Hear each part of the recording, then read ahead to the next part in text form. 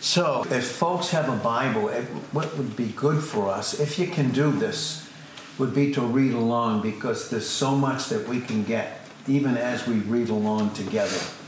But I'm going to read from the Amplified Bible. And the Amplified Bible in Matthew 13. And the reason I'm going to read from that is that it gives us a much clearer and better picture than a lot of the translations do. And this is a translation. It's not perfect, but it is fairly accurate and very descriptive. So in Matthew 13 and 13 verse 1, it says this: "That same day Jesus went out of the house and was sitting beside the sea. But such great crowds gathered about him that he got into a boat and remained sitting there while all the throng stood on the shore. And he told them many things in parables, stories by way of illustration and comparison, saying, a sower went out to sow, and as he sowed, some seeds fell by the roadside, and the birds came and ate them up. Other seeds fell on rocky ground where they had not much soil. And at once they sprang up because they had no depth of soil. But when the sun rose, they were scorched. And because they had no root, they dried up and withered away. Other seeds fell among thorns, and the thorns grew up and choked them. Other seeds fell on good soil and yielded grain, some 100 times as much as was sown, some 60 times as much, and some 30. He who has ears to hear and to receive, let him be listening, and let him consider and perceive and comprehend by hearing. And this word hearing means always to submit yourself under, to receive. Then the disciples came to him and said, why do you speak to them in parables? And he replied to them, to you it has been given to know the secrets and mysteries of the kingdom of heaven, but to them it has not been given. For whoever has spiritual knowledge, to him will be given more, and he will be furnished richly, so that he will have abundance. But from him who has not, even what he has will be taken away. This is the reason that I speak to them in parables, because having the power of seeing, they do not see." Here he's quoting Isaiah chapter 6, verses 9 and 10. Because having the power of seeing, they do not see. And having the power of hearing, boy, oh boy, having the power of hearing, and how important that is, they do not hear, nor do they grasp and understand. In them indeed is the process of fulfillment of the prophecy of Isaiah, which says, again he's quoting Isaiah 6, 9, and 10, you will indeed hear, but never grasp and understand. And you will indeed look and look, but never see and perceive. For this nation's heart has grown gross, fat, and dull, and their ears heavy and difficult of hearing, and their eyes they have tightly closed, lest they should see, and perceive with their eyes, and hear and comprehend the seen. And boy, if there's ever a scene that God wants us as the church to comprehend, boy, is it now. To understand and look at that scene, the scene, with their ears, and grasp and understand with their heart, and turn. There has to be a turning. It's so necessary. It's to turn from anything that would distract us from considering this, understanding it, hearing under and receiving it, because oh, how important it is that they should turn and I should heal them. But blessed, happy, fortunate, and to be envied are your eyes because they do see, and your ears because they do hear.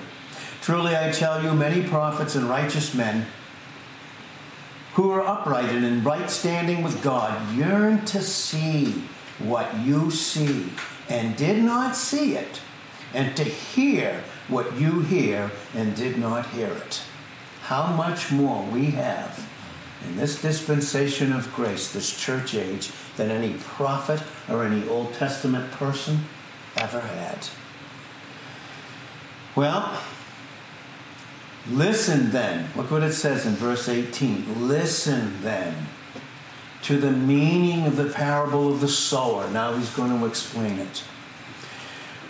While anyone is hearing the word of the kingdom and does not grasp and comprehend it, the evil one comes and snatches away what was sown in the heart. This is why I say it is imperative to hear when we have the word of God, to come and actually hear it and not be distracted by a thing, a person, by anything, because it's so vital what he has for us. Because if not, the enemy will come and snatch away what is sown in the heart. This is what was sown along the roadside.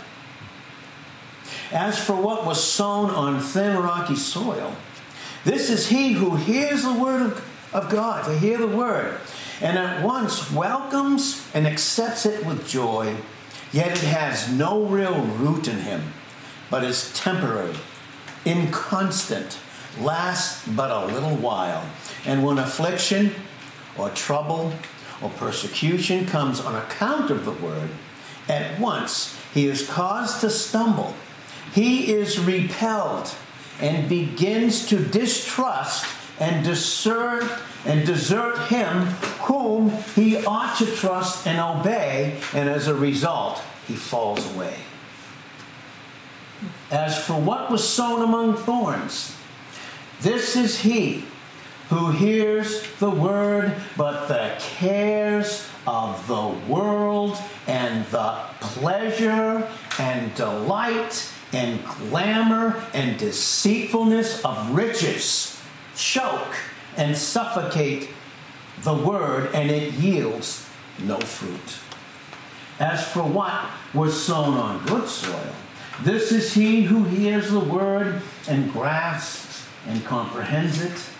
He indeed bears fruit and yields, in one case, 100 times as much as was sown.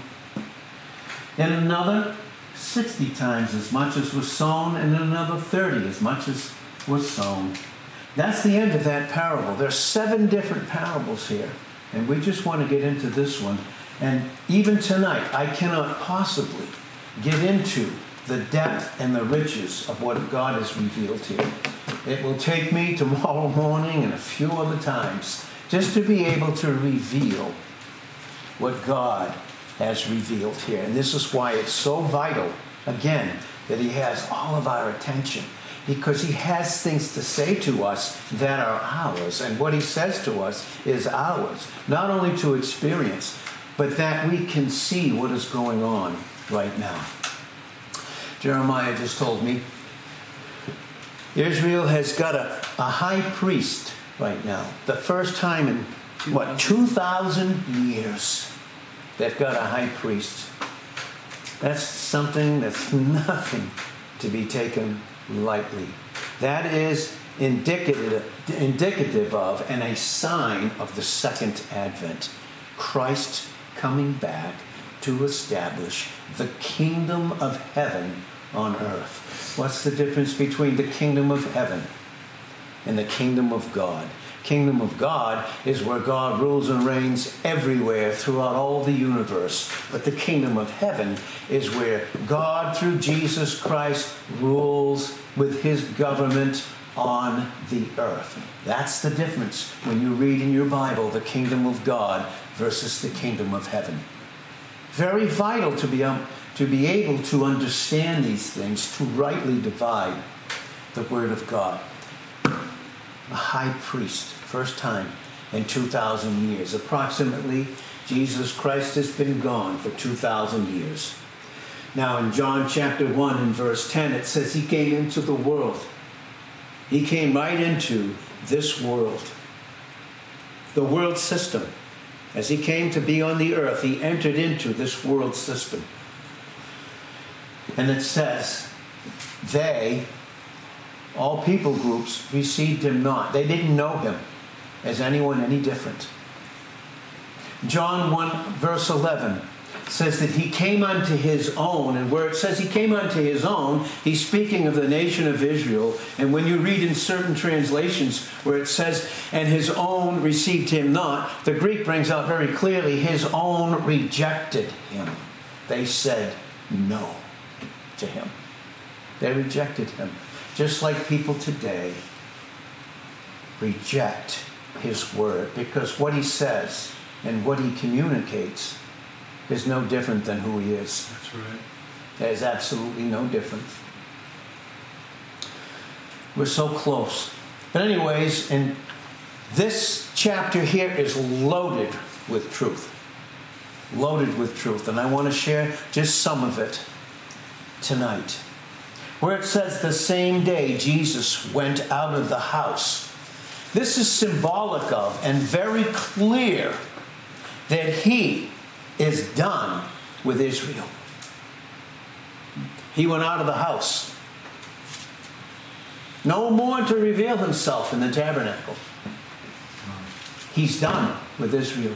They have rejected him. He's done. He's out of the house. He's out of the place where God would reveal his presence.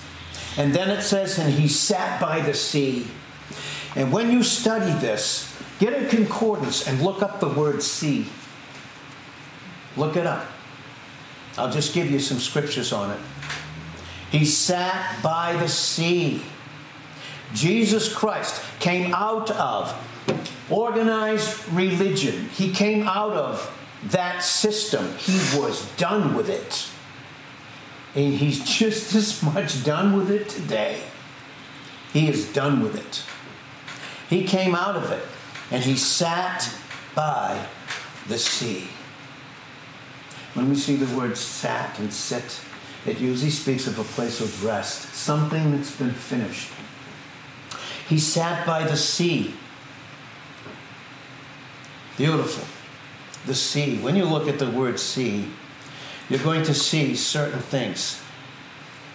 For instance, when it talks about the great whore, that system that is anti-God and anti-Christ and anti-you and I, even now. Because remember what John said, the apostle in his first epistle, in 2 verse 18, he said, even now there are many antichrists.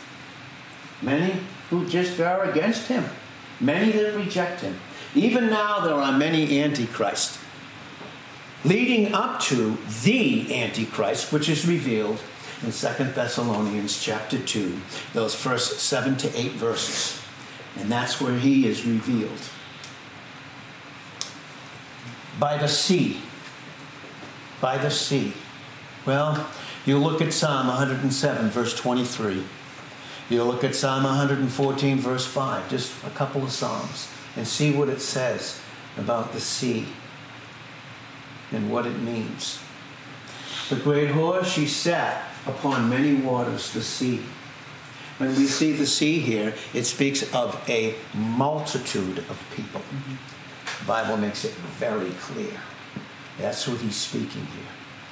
He sat down to speak to many, many people, just like he's doing today. From a seated position at the right hand of the Father in Psalm 110, verse 1. Well, look at Revelations 13, verse 1. We'll go over these verses tomorrow because tonight we won't have the time. Look at Revelations 15, verse 2. Look at Revelations 16, verse 3. Revelations 18, 17, 19, and 21. And Revelations 20, verses 8 and 13, where it talks about sea. A multitude of people. They're like a sea covering a vast area. And he went out and sat down by the sea. Now, previous to this chapter, if you look with me in Matthew, the 12th chapter, let's look at verses 46 to 50 and see what is leading up to this. It says here, while he yet talked to the people, behold, his mother and his brothers, stood without, desiring to speak with him. Then one said unto him, behold, your mother and your brothers are standing outside. They're desiring to speak with you. They want your attention. They desire your attention. They want to speak to you. They want to communicate with you. And this is what he said. But he answered and said unto them that told him that, who is my mother? And who are my brothers? In other words, who's my family? And he stretched forth his hand toward his disciples and said, behold, my mother and my brethren. For whosoever will do the will of my Father which is in heaven, the same as my brother and sister and mother. And he wasn't talking about works here. He's simply talking about himself. Those receiving him who had fulfilled the will of God and was working it out in their lives. And by them receiving it, he was doing the doing in and through them. And they were his family because they had the same nature. Finishing John 1, verse 12, we did 10 and 11, where it says he came unto his own, and his own rejected him. He stopped and formed a great parenthesis. He's no longer dealing with the nation of Israel. This is the church age, the dispensation of grace. He says this, but whosoever will receive him, to them he gave the power to become the sons of God, even to them that would believe on his name. Right here, very clearly put, our Lord disowned all the natural ties which bound him to Israel.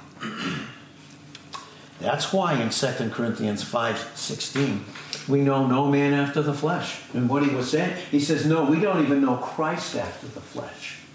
There's nothing natural about Christ. There's nothing natural about Christianity. There's nothing natural about your life and mine. It is supernatural because it came from heaven in John 3, verse 27. He brought it out here as a matter of teaching. He's teaching right now. I'm going to tell you who is my family. And he's teaching us tonight, really, who our true family is. Now, historically here, the time for really, obviously, and finally breaking with the nation of Israel and with the natural with him in terms of their relationship with him would be, of course, the cross. But it was already done in his heart. That's right. And because the cross, what does the cross do to us with the natural? It separates us and divides us from the natural. And has us experience the supernatural, intimate life that's ours in Christ. So it would be the cross that would bring that in. And in his ministering the truth here, and he's doing it prophetically, the break occurred and was revealed right now. What's God calling us to right now? To break any natural tie. Doesn't mean we don't love people. Doesn't mean we don't love family members. But in terms of being tied to them naturally, he's teaching it right here. Crystal clear. There's to be no ties. Because they are, I think, one of the biggest distractions used by Satan, the enemy, among many other distractions. Well, what did he do here then? He took advantage. That's what he did. He took advantage of an allusion to his mother and his brothers to say who was his real family members. Who's your real family member? Who do we really have fellowship with? Someone that has to have the same life that Christ is. That's what fellowship is. I'll be very honest with you. It's not and I don't think there's anything wrong with these, but it's not a bean supper. No. Much as I like kickball, it's not a kickball gathering. We gather simply because we have the same nature. We're of the same nature, the same family. And that's why Christ is the head. And we're his body, and we function together. Fellowship. Fellowship. And if we understood what that word fellowship means, to have things in common, supernatural things, a supernatural life. And fellowship is the Greek word koinonia, and it literally means the setting aside of private interests and desires. Listen to that. The setting aside of private interests and desires for someone else and for the benefit of the whole. Oh boy. That's fellowship. Nothing else. Fellowship is around Jesus Christ. Fellowship is occupation, a mind given over in worship to Jesus Christ. It is never anything else. That should, and hopefully as we grow, will be the thing that leads us into every single thing, every thought, every word, every deed. And this is what he was teaching here. No longer those who were connected with him in the natural family relationship. They were no longer connected to him. Well, Jesus had in John 7, verse 5, do you know, his own brothers and sisters, half-brothers and sisters, by the way, didn't believe him. Multitude said in Mark 3:21, he's crazy, he's beside himself. They attributed the works that he did, all through the Gospels, you'll see it, Matthew, Mark, to the work of Satan himself. No different today. No different today. But much more. Much, much more. Well, the only family then that he could own, the only ones who were his true family, were those who did the will of his Father. Now, who's the only one who fulfilled the will of the Father? That's Jesus Christ. It was his meat in John 4, verse 34. His meat, his sustenance, was to do the will of the Father and to finish the work. And there too, he and his Father, both, were working towards that in John 5:17. And that's why it says in 2 Corinthians 5, verse 19, God was in Christ reconciling, potentially, the world, the whole mass of humanity, that sea, to himself. And of course, that's what we are. We have things in common. We have the very life, and we're to be, in that sense, his ambassadors. We carry the message in 2 Corinthians 5, verse 20, and the message is 21. Well, this is what it says. He recognizes nothing but the tie formed by the word of God, received into the heart and obeyed by the life it continuously imparts and gives. Oh boy. Oh boy. Yeah. How important is it for us to receive the life of the word in Christ that's ours? Very, very important. No wonder Paul would say in Galatians 4, verse 19, I travailed in birth till Christ be formed in you. That's what he said. And he talked about the form of sound, sensible, right-thinking words that would be formed in them. And that is in 1 Timothy 1, verse 13. And that would be by the word of God that was received. So what is the Holy Spirit doing here? And the Holy Spirit recorded this word that Jesus spoke. And this is what the Holy Spirit pursues, this vital subject, by recording in a connected form a number of parables which were intended to show. This is what he wants to do tonight. The source, the very source, the very character, the very conduct, and the very issues of this new family life. By the way, everything that he's teaching here in parables is something that they never heard before. And by the way, this teaching on these parables could be that we've never heard this taught before. But yet, here it is, right here in the scriptures.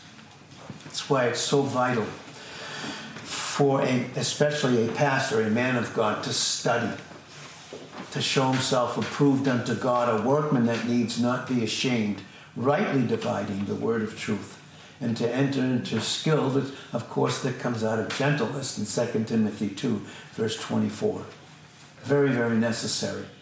And that's why he gave some apostles and prophets and evangelists, and right now, especially in this church age, pastors and teachers in Ephesians 4, verse 11. Well, here it is. He pursues it in a beautiful way here, this new family life. And at least those who professed to belong to it. And in this process of these seeds, we're going to see, and God wants us to learn what the difference between Christianity and Christendom is. Because both function like they did in the kingdom age. Because remember, when Jesus taught, he taught kingdom truth. That's what he taught. That's why it's so different in the synoptics than it is in the epistles of Paul. Very different. Vital to know the difference. And many don't. That's why there's confusion. That's why there's a lack of growth, and a lack of knowledge, a lack of experience, and a lack of intimacy because of that. And there is the principle in Hosea 4, verse 6, where the Holy Spirit was speaking to and through the prophet Hosea to the nation of Israel. And he said, my people are destroyed through a lack of knowledge. Now, when you study that in the Hebrew, what you study is this. Read the rest of the verse. Because they rejected knowledge. It's not that they didn't have it. It's that they rejected it. They rejected God's man all through the Old Testament, the prophets. Then Jesus Christ came himself. They rejected him. And then even in Acts, the 7th chapter, in verse 51, the Holy Spirit comes as a fulfillment of what Jesus Christ was teaching in John 14, verses 16 and 17. They reject the Holy Spirit. From that point on, no teaching to the Jews. It all was Jew and Gentile, the church. That's what Ephesians 2, verse 14 says. For he is our peace, who's made both one and broken down that middle wall of partition between us, having abolished in his flesh the enmity, even the law of commandments contained in ordinances, for to make in himself of twain, one new man. This is the new family. This is the church age. This is the dispensation of grace. Probably hearing a lot of things you've never heard before, and yet they're ours and they're all right in this Bible. And it's so vital for us to be able to have clear, precise understanding as we are passing through this passing scene called the wilderness, the world system. Well, here it is. And basically what I'll do tonight is just really to lay the little foundation. And then over the next few days, we want to get into the precise teaching of it. Because time would escape everything of what this is saying, even in the first parable. Just to digress for a while, when you see this in Matthew the 13th chapter, there are 7 different parables. Numbers are extremely important in the Scripture and very symbolic and indicative of all kinds of truth. All kinds. 7 is always the number, speaks of always the number of completion. Whether good or evil, good spirits or evil spirits. It always speaks of completion. 7. And there's a reason that there's 7 parables here. Just like 12. 12 speaks of a completeness. Not a spiritual type of teaching, but where did the family of Israel come from? The 12 tribes that came out of Jacob. Why were there 12? To complete Israel, a earthly people for himself. That's why. 12. Why were there 12 apostles? Because there were 12 apostles that received the teaching of the kingdom, which was towards the Jews and the Jews only. And you read Matthew 15, verse 24, where it says that Jesus says, I was not sent to any but the lost sheep of the house of Israel. They were to teach what they received as truth to the Jews. 12. Completion. In that sense, not spiritual, not so much grace and truth that we have. Because he's going to show the difference. And those 7 parables, now that he is done with Israel, are teaching 7. So when you see 7, you know that that speaks of the complete, finished work of Jesus Christ. Why then, in Revelations, oh boy, look at this verse. Let me read this to you. Because, God wants to give us very precise understanding. And it isn't hard to receive as long as he has our attention. And if he has our attention, we can receive it. Because he will give grace to those that have given them their attention. There's no question about it. I know, because he's been doing it to me for 40 years. 41 going on.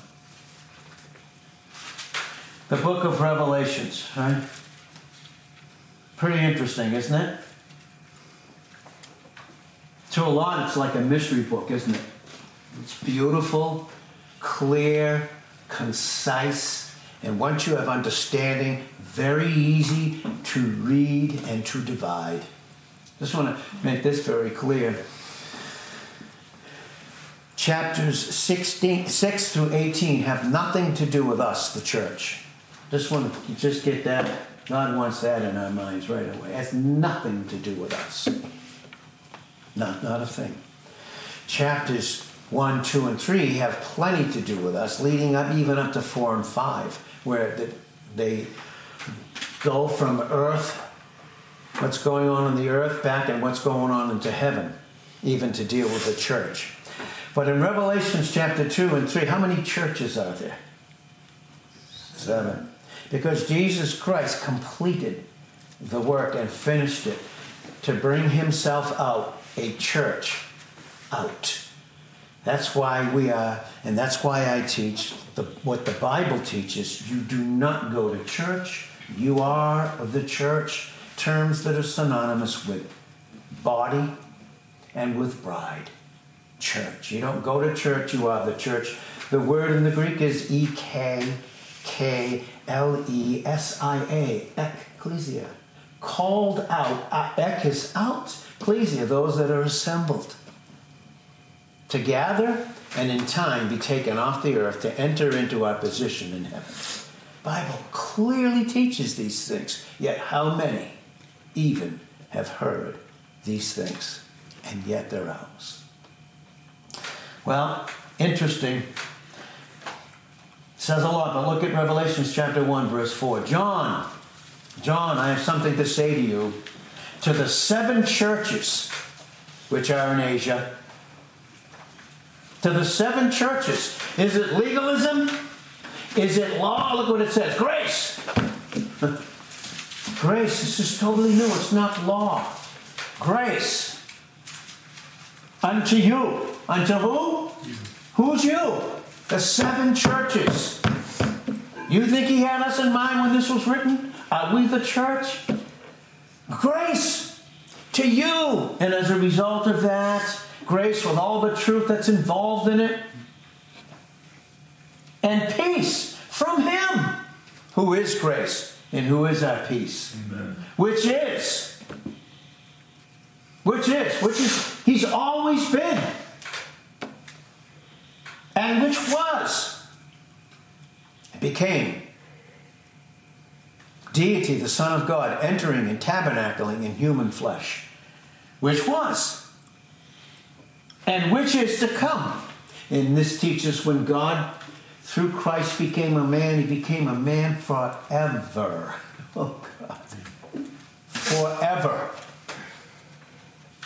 And from the 7 spirits which are before His throne. Well, 7. No, there's complete truth about who we are in Christ, what He's accomplished in His person and in His work to His Father, for us, the church, and only the Spirit, Holy Spirit, can take the things of Christ through a vessel, through the Word and through a vessel, and teach them unto us. And then you can see in Revelations 2 and 3, the church. The church. Well, that's why there's 7 parables here. Because He's progressively teaching something brand new and never heard of before. Do you ever stop and wonder what Peter meant by this? Well, let me tell you what Peter said. Because this whole time, and let me tell you the difference between the 11 and the one that replaced Judas in Acts, the 1st chapter in the 20th verse, the one that replaced him. What was the difference between the 12 while they were on earth and the Apostle Paul? What was the difference? Those 12 were commissioned by the earthly Christ as He walked the earth in His glory. The Apostle Paul was commissioned by the risen Christ. Risen, where He would give to Him and to us all of that church truth, body truth, bride truth, identification truths, positional truths, growth truths, where He would give it to him. And you know that happened in Acts the 9th chapter, 1 verses 1 through 6. But look at what it says. Look at what Peter says. Because he was given kingdom truth. And he was teaching and preaching kingdom truth. Messiah coming to establish His place on earth to rule and reign over Israel, and all the nations would come to Him. But what He was teaching has not been fulfilled. It will be, Second Advent will be called millennial reign. The millennial reign, the Second Advent. And we are extremely close to the Second Advent. So close. But only the rapture must occur before the Second Advent. So if we're that close to the Second Advent, how close are we then to the rapture? To when the Father says, okay, son, go call your bride. The remainder. Go call them. Go call them. We're that close. I know so many that He's already called to heaven. None of us know our days here. We don't know the number of them. In Psalm 90 verse 12. We don't know them in Psalm 39 verse 4. We don't know how many years we have. The average lifespan is Psalm 90 verse 10, 70 years, if by reason 80. But then we're soon cut off and we fly away. We return to Him. The Spirit in Ecclesiastes 12 verses 6 and 7, it returns unto God who gave it. Isn't that interesting? Very soon for us. Very soon. But Peter all the time was taught by Jesus Christ the kingdom gospel, millennial reign to the Jews, because that's who it's for. It's for the Jews. Yes, we'll rule and reign with Him, but as His bride over the nation of Israel and all the other nations, as well as angels, by the way. Did you know that we're going to rule and reign over angels? Well, where is that? That's at 1 Corinthians 6, 1 through 3. We're going to rule and reign over angels. Because of Hebrews 2, 9 to 18, He changed the whole creative order. Christ did by putting on humanity. That's right. He reversed the whole order. That's why in 1 Peter 1:12, the angels bend low and look into the church to learn things about God that in their unfallen state, and even those that have fallen, learn what they could never else learn anywhere else. Did you know that? Do you think the angels are looking in right now? Well, where two or more are gathered together in my name, my nature is the full occupation. There I am in the midst in Matthew 18:20. And do you think the angels are bending low, looking into the church to see what their Creator has created, the height of His creation, us, in Ephesians 2:10. We are His creation, we're His workmanship, we are His trophies of grace. This is what Peter said in 2 Peter 3. Verse 14, it says, wherefore, beloved, who's he speaking to? Who's his beloved? We're accepted where in Ephesians 1:6? In the beloved. So he's speaking to us tonight. That's who he's speaking to. Wherefore, beloved, seeing, oh boy, you think it's important to see, to understand, to perceive, to grasp, to comprehend the truths that are in the Scripture? Seeing that you look for such things, oh boy, you better read all those verses before that. For those things, be diligent. Don't waste time. Make haste. Be diligent with all your heart. That's what that word diligent means. That you may be found of Him in peace, without spot and blameless. Now we are in our position in Christ. That's what He wants our experience to be. And how many live without peace and live seeing themselves and others with spots and entering into the blame game. An account that the long suffering of our Lord, the patience that He has while He gathers His church and while He does so much in us to prepare to meet Him face to face. Individual. Did you know that every single one of us will see Him, meet Him face to face? Whew, wow. That's 1 Corinthians 13, verse 12. But in the meantime, in preparing us to meet Him face to face, 1 Corinthians 13:11. For now when I was a child, I spake as a child. I understood as a child. I thought as a child, but when I, very personal, put away childish things,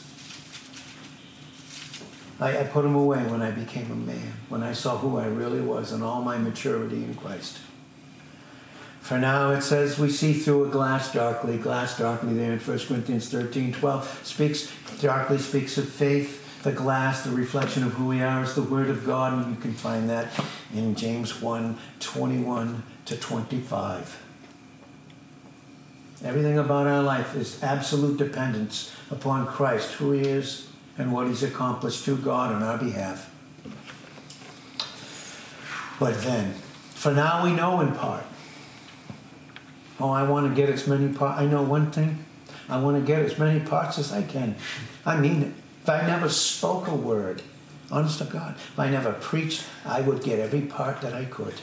And I don't even study to preach. I study out of absolute starvation and necessity and hunger and desire for intimacy. Honest to God, wouldn't even bother me, wouldn't faze me a bit. We see in part and we know in part. But when that which is the fullness of it is come, then that which is in part will be gone away, and then we'll see Him face to face. Oh God, an eternal exchange of intimacy that nothing can ever interfere with or interrupt ever again. You think that might be His desire now in preparation for us to see face to face? You look at how many times in Revelations 2 and 3 when He spoke to the church, you look how many times He said, hear what the Spirit, the Holy Spirit, is saying to the church. He's saying to us individually. and collectively as a local assembly.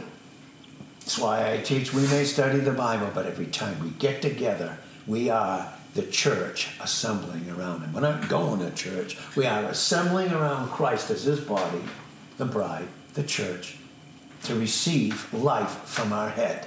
Because what good is the body if the body operates and is experientially severed and separated from the head? The flow of life doesn't enter into the members. And the enemy will do everything he can to cut off and separate certain members so that they can't receive. Well, this is what he said. An account that the long suffering of our Lord is salvation. It's deliverance.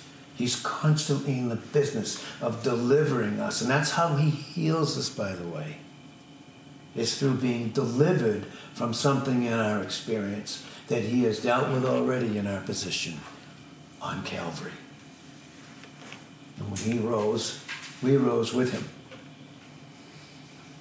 And when he sat down and finished it, he sat down with us in him, and he's finished every single thing about us.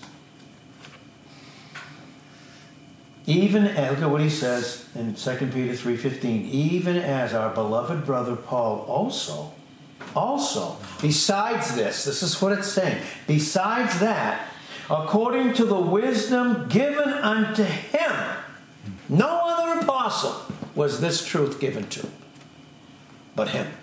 And God, the Holy Spirit, giving it to this apostle Paul, who was the apostle to the uncircumcision, the Gentiles, the church, us.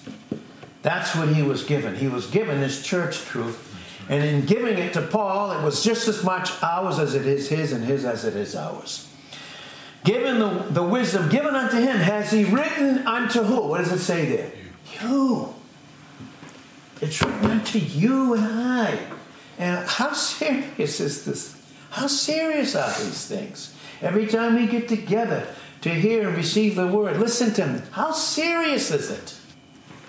As in all his epistles in the 16th verse, speaking in them of these things, which they that are unlearned, they're ignorant, they've never been taught. They've been taught bad. They haven't been taught at all. There's bad teaching that's come into their thinking, and there's a lack of right teaching that has not entered into their thinking, and they are unlearned and unstable. Wrest, tear out of context, take out randomly, as they do all the other scriptures, not understanding them, unto their own destruction.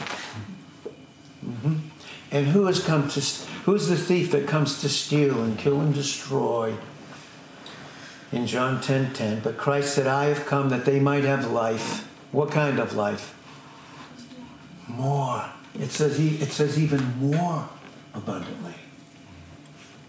It's like to have a peace that passes understanding in Philippians 4:7. It's a love that passes knowledge in Ephesians 3:19, that we might be filled, that he might fill us up with himself. Well, there's so much more here, and time is flying by, and we haven't even touched this yet. This has not even been touched, barely. Seriously. And I say that in all humility before God, as I wait on him, like you, for the Holy Spirit to take these things and show them unto me and show them unto us together. You know, we can have equal understanding. It's just he has a way of doing it. Some don't like the way and miss out. They do. They miss out. But just in this alone, and we're going to stop because we have to stop here. It's a work night. And tomorrow's a work day, and we have to stop. But tomorrow morning, boy, and and then Sunday, oh boy, I want to bring this out because I know that God wants that for us in such a huge way. But just even this little bit in my new And not that I want to make an issue out of me, my new Cardinal Bible. Just the things that he gave me, honest to God. And when I say he gave me, he taught me, and they're all ours. They're not mine special. I don't have any more special understanding than you do. You know, because we all have the same life. We have the same capacity. We don't all have the same understanding for various different reasons. For what he has for us, it's so incredible. It's so incredible what he has for us. Even here in the parables. And why are they parables? And why did he teach? And what was he teaching? And is it just a mystery? It will be. And if we don't have right teaching from right teachers that are connected to the head with the life flowing through them, then we will privately interpret the scriptures to our own destruction. 2 Peter 1, 20 and 21. To our own destruction. Privately interpret them. Certainly doesn't have that for us. But we certainly have a lot here that he wants to give us.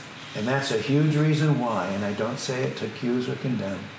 Because I can't say these things and be connected to the head, who would never accuse or condemn those that are his.